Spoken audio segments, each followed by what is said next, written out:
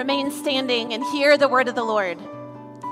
Now, when Jesus came into the district of Caesarea Philippi, he asked his disciples, "Who do people say that the Son of Man is?" And they said, "Well, some say John the Baptist, others say Elijah, and others Jeremiah or one of the prophets." He said to them, "But who do you say that I am?" Simon Peter replied, "You are the Christ, the Son of the living God." And Jesus answered him, "Blessed are you, Simon Bar-Jonah, for flesh and blood did not reveal this to you, but my Father who is in heaven. And I tell you, you are Peter, and on this rock I will build my church, and the gates of hell shall not prevail against it." This is the word of the Lord. Thanks be to God. You can have a seat. Father, as I open this word today, would it be the encouragement, yet not I, but through Christ in me? Would it be a profound declaration of our allegiance to you? We pray this in Jesus' name. Amen. Pastor Mark gave me carte blanche for selecting a sermon passage this week, and I thought I would just pick a favorite, nice, easy text on Jesus and his church planting. You guys are going into a series on Peter. I just thought 1-2 punch. Was planning foolishly on a really nice, quiet Christmas break, to prepare for this. Thought it would be all fine. Should not have picked a text that includes the gates of hell shall not prevail against it. Because apparently I just waved a giant red flag at a bull and said, "Bring it." Because 2 days before Christmas, I got an email that has sent me into a pretty combative position for the rest of the week. But rather than feeling like I had to pick a fight, the more I studied this text, the more I realized that deep down, God was trying to give me a really deep, more secure assurance of what he's doing and of how he goes about working in the world. And so what I'm hoping is that the reorientation that this passage did for me this past week would be a profound reorientation for you if you find yourself discouraged today, in a low place, or alone, or if you're feeling a little settled and content. I hope this passage will reorient you as we see what God is doing here and now. But before we get to New Year's 2022, I want to jump back and see where God was when he first asked his disciples the question, "Who do you say that I am?" He was hanging out with his disciples in a town called Caesarea Philippi. As per usual, he was primarily talking to Peter, the loudmouth of the group. We love him. Caesarea Philippi was a cool city. It was really a symbolic place of both political and spiritual authority and power of the day. Politically, it had just been renamed Caesarea Philippi as a not-so-obvious nod to Caesar Augustus and to Philip, the son of Herod. It was definitely a place of asserting Roman authority. It was also a place of spiritual authority. I will never forget Pastor Mark sharing a picture from when he traveled to this place, which still exists. There is a cave there that is one of the headwaters of the Jordan River. And at that cave, they created a place of worship to Pan. And that place, that cave, was known locally, as the gates of hell. And it was at that place, that town, that Jesus first asked his disciples, "Who do you say that I am?" And I believe that in today's day and age, when political and spiritual opinions are so personalized, so important to each of us to not be violated, so paramount, I invite you to ask the question, who do you say that Jesus is? And as a next step, what does who you say Jesus is, how does that impact then how you live your life? How does who you say God is help you tackle the discouragements of your life? How does who God is help you explain your current positions of contentment and power? Who do you say that I am? He gave the disciples an easy out first, because if you notice, he asked, who do the people say that the Son of Man is? And they give an answer a lot of people will hear today about Jesus. He's a good teacher. Maybe he's the reincarnation of a popular spiritual figure. But then our buddy Peter speaks up. And I love Peter, especially at this point in the story, because Peter's on a spiritual high. He's just gotten to have some really great moments, feeding 5,000 people and then 4,000 people and walking on the water in between. So man, he's right there with Jesus. So he takes up speaking for the whole group. And my paraphrase is he says, I know who you are. You are the one with all the political power and all the spiritual power. That's a good paraphrase because he says, you are the Christ. You are the anointed king that we have been waiting to sit on the throne of Israel forever. You're going to take political charge over Caesar. I know it. And you have all the spiritual authority. You are the son of the living God, not Pan who just died. You're the son of the living God. You've got all the spiritual authority. And just like Peter, man, we teachers' pets, we love this. Jesus gives him the answer of a happy rabbi. Oh, good answer, Peter. Blessed are you, son of Jonah. You've got this one right. And because Simon Peter has just exposed that he has a new level of understanding of who Jesus is, Jesus gives them, he tells them what's coming next for the first time. And it's this news of what's coming next that was so reorienting for me. And I hope that it is reorienting for you as well.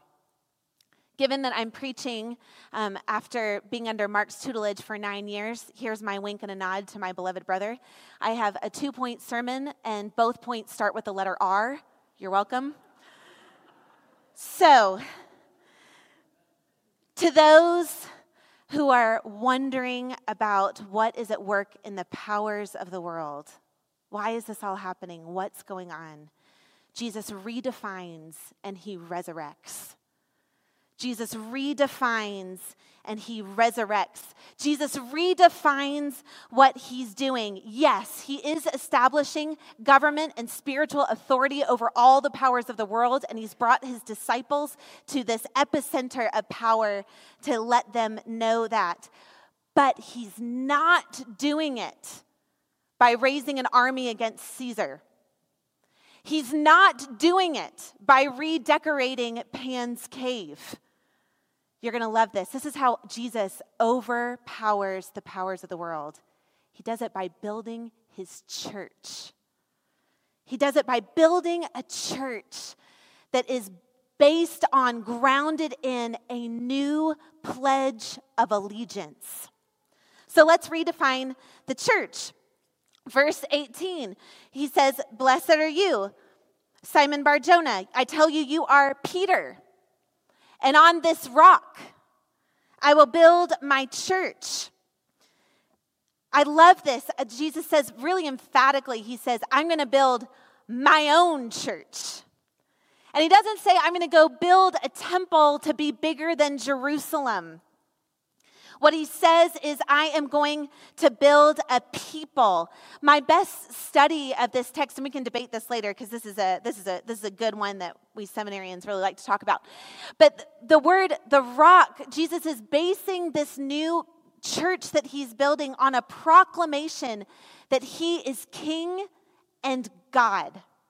That's the redefining Pledge of Allegiance, and that's what defines the church. I pledge my allegiance to the Christ, the King, and the kingdom that he is establishing, one family under the Son of the living God. I love this word church. It's linguistically really fun. It looks like it means something like the called out people. And in the Roman day and age, it was a secular word that just meant a gathering, an assembly of people. Jesus is establishing that he's building not a building, but an assembly of followers, a people who will follow his way for generations. And it begins with these 12. And it begins with Peter, who's the first to take up the Pledge of Allegiance. The church is not an option on Sunday morning for an hour that we hope makes us feel better. It's a collective of people that together, not individually, but together, work out that allegiance to the King and God wherever you work and play and study and live. We are the assembly beyond these walls. I love that title. Thank you, Ellis. I'm forever giving you credit for that. What's the problem is with church planting, it can really begin to feel like beginning a church is figuring out where to meet for an hour on Sunday and which message of hope speaks particularly to this moment. And yet, Jesus' plan for overhauling all spiritual and political authority in the earth is the church. So it's got to mean something more than that, right? But I, for one, get stuck. Let's go back to that email that came to me 2 days before Christmas Eve. So here's what happened. On Tuesday, December 21st, we hosted a vigil, an 8-hour prayer vigil in the vault room, because we actually have a vault, at Kitsap House, where we are praying against the darkness. Tuesday the 21st is the winter solstice, and I have a lot of friends in Port Orchard who believe that that is a significantly spiritual day. So as a follower of Jesus, I just brought Jesus right into it, right? Sit outside the cave of Pan. Let's go, right? So we had outside, out front, people could write down what they're grieving from the year under the scripture that said, the light shines in the darkness, and the darkness has not overcome it. We invited them to come back for a living room concert that Dave Thomas and Luke Stanton led for us. Beautiful. Well, while all that was happening, wouldn't you know that a city employee doing their job, making sure everybody's safe, I don't want to begrudge them, walked by the house, saw what was going on, and walked right into the coding office, which is right behind the alley of Kitsap House, and asked, what's the code of the house? Okay, so Kitsap House is zoned correctly, okay? We can gather there, but it's not coded correctly, apparently, okay? Still the holidays, haven't worked it all out, but what ended up happening was that I got an email on Wednesday that said, the way you are using the house is not legal. Okay, so again, let's not get too far down the road. It's still just January 2nd. It snowed for a week, okay? We're going to work it out. But in the meantime, 2 days before Christmas Eve, besides switching out fire candles for electric candles, there wasn't a whole lot more I could do. But I started looking for another place to worship, which feels like a big part of the story of church planting in Port Orchard. Where are we going to be? When confronting the political and spiritual authorities of a city, it sure can seem like what it is to be a church is to have a place to worship for an hour on a Sunday morning, ideally at 10 o'clock. You know what I mean? It feels like when we read this text that we have to fight against hell to keep the church going. It feels like this text is a call to arms. To read the last half of verse 18, on this rock I will build my church, and the gates of hell will not prevail against it. Lord knows I do not mind a battle, okay? I got a playlist on Spotify called Battle Cry, and if you drove past me on 16 on the way into Kitsap County, you would be scared, okay? So I'm not backing down from a battle. And there are plenty of places we could talk about Christus Victor and go to hell Satan and all the things. Problem is, that's not this text. I don't think that's what's here. I think when we respond like that, we're being a lot like hot-headed Peter and a lot less like Jesus.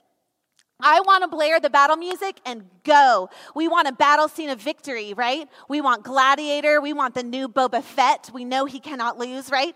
We want the gates of hell shall not prevail against it to be the church is on an offensive that cannot be beat. Hoorah, let's go. But here's what happens when I live like that.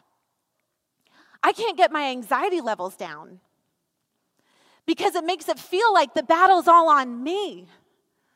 If I could have just prayed the right prayer, if somebody would just give me the right incantation to cover Kids Up House, we would be okay. Like I can feel that right now in my gut. Do you feel that? Like how awful that feels. That it feels like the battle's on me. And how well this goes is about me. But it is not. It is about Jesus. And I believe that this passage is not so much a call to arms, more than it is a call to defiant hope. A call to defiant hope in the resurrection, in the face of despair. It seems fitting to me as I meditated on this morning as I woke up, picturing being with Jesus, just imagining if he were with his disciples at the gates of hell. The actual gate, right? The cave of Pan. Like, this is a real place. And he says to them, you're right, Peter. That's the Pledge of Allegiance. You are the Christ, the King. And I belong to one family under the Son of the living God. Jesus says, yes, Peter, you're right. And even that can't prevail against my own church that I am building. It's okay if we misunderstand. Peter certainly did. When Peter gave his pledge of allegiance, Jesus goes on to say this, and I just feel like we really have to read this, verse 21. He says, from that time, Jesus began to show his disciples that he must go to Jerusalem and suffer many things from the elders and chief priests and scribes and be killed, and on the third day be raised. And Peter took him aside and began to rebuke him. He's on a spiritual high, remember? Saying, far be it from you, Lord, this shall never happen to you. But he turned and said to Peter, get behind me, Satan. You are a hindrance to me because you have your mind set on the things of man and not set on the things of God. Jesus promises not insurrection, but resurrection. Peter expected the definition of the church to be an assembly that was going to take down Caesar, that was going to take down Pan, but Jesus is trying to show his disciples that his display of power is not in strength, but in weakness. Not in battle, but in sacrifice. Here's what Jesus is promising us. He's promising us that following him to victory looks like Aslan on the stone table. It looks like Harry Potter walking into the woods. I hope I'm going to catch one of you here. It looks like Aragorn when he's riding out of the deep, hope against hope. It looks like Princess Anna jumping in front of the sword. Anybody, did I catch anybody? Listen, we love these stories. Why do we love those stories so much? Because we were built for loving sacrifice. We were built to understand that sacrifice is the key to victory, not strength, not by might, not by strength, but by my power, says the Lord God Almighty. And his power was displayed when he died and rose again. Jesus promises not insurrection, but resurrection. Jesus fights battles all the way through death, not avoiding it, but embracing it, that he might bring new life out of it. Resurrection is the great hope for the church and for the individuals who are assembled to be part of it. New life out of death, hope born in God out of finding the end of our options, strength found when you've got nothing left to give. Peter doesn't get this now. Oh, but he will. He will. because Jesus will die and be raised again 3 days later. And Peter will call the believers to assemble together to wait for instruction from on high. And when the Holy Spirit comes and fills Peter with the power of Jesus, he sets loose the proclamation of the Pledge of Allegiance. Jesus is the Christ, the King who is establishing his kingdom, one family under the Son of the living God. And what happens is in Acts 2, all the Jews of Jerusalem come to believe that Jesus is the Christ. And then in Acts 8, all the Samaritans come to believe that Jesus is the Christ. And then in Acts 10, it goes beyond the borders of Caesar Philippi, that all the Gentiles come to believe the Pledge of Allegiance, that Jesus is the Christ. It wasn't by an army, but by a pledge. We have to share the message of Jesus, that he is King and God, and that his message is not a message of aggression, but of loving sacrifice. It's the pledge of allegiance to a King and a God. And when we understand that his way is through suffering, then we are released from the spiral of despair. That Alpha video was full of people asking the questions, why? Why bad things? Why suffering in the world? We ask it ourselves. How will this church plant make it? Where else are we going to worship? Okay, like we're all in the same boat here. But when we believe in a God who made a path through suffering and that this is still the way, then we escape the spiral of despair as the only people in the world with hope that there is life after death, life in the resurrection. What does this look like practically? Well, there's a good modern teacher who said to us, you must unlearn what you have learned. I can't get the voice right. My son is trying. Anybody? Okay. We got to ask God to redefine what we believe life is about and to teach us his way. Verse 16, Jesus says to Peter, flesh and blood did not reveal this to you, but my Father who is in heaven.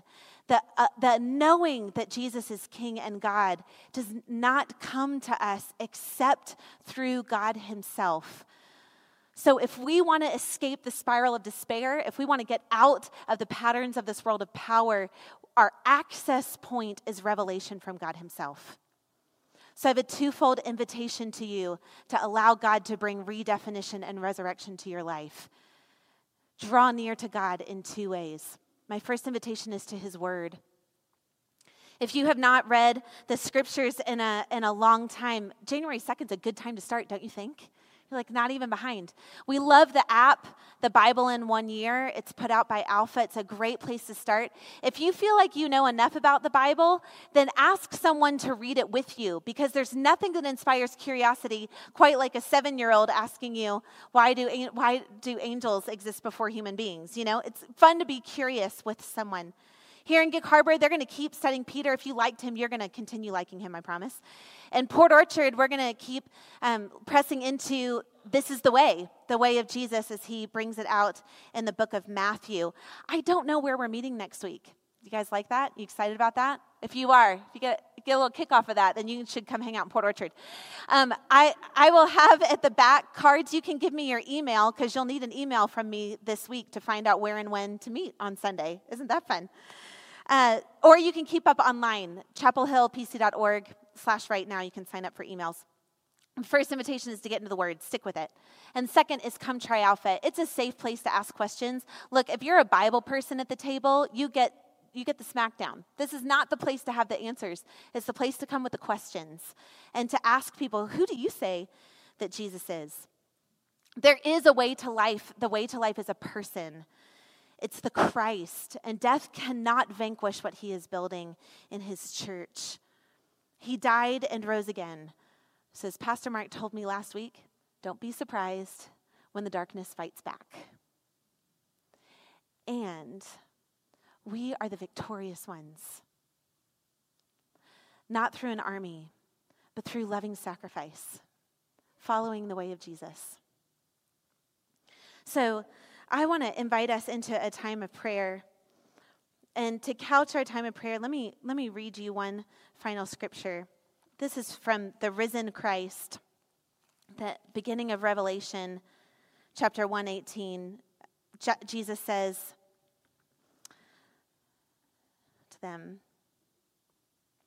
That's not the right reference, but this is what he says. Fear not. I am the first and the last and the living one. I died, and I live forevermore. I have the keys to death and Hades. Fear not. Fear not. Let us pray.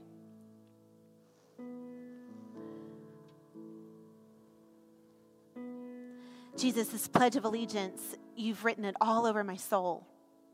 And I know that that has come from you.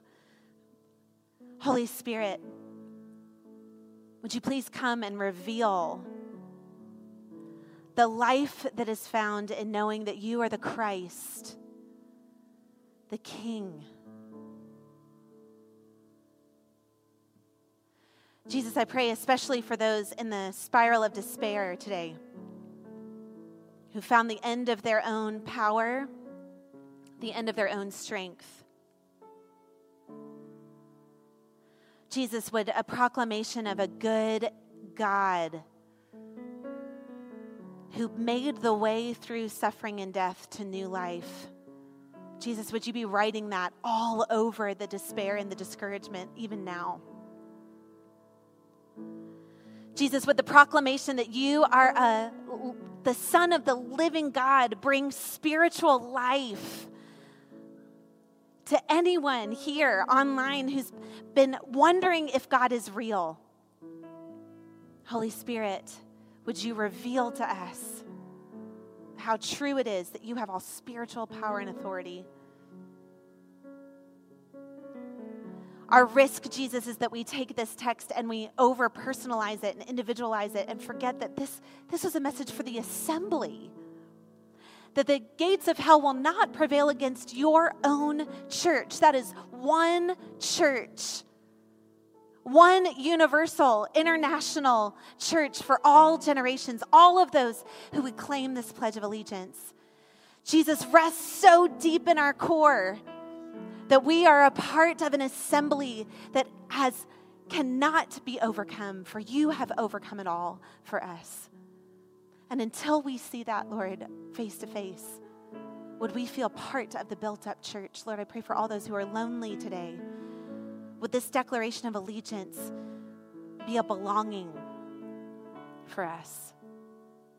Jesus, you have to reorient us. We are in sin and unable to make the mark of your holiness. Jesus, would you forgive us and call us to yourself? In the name of Jesus, amen.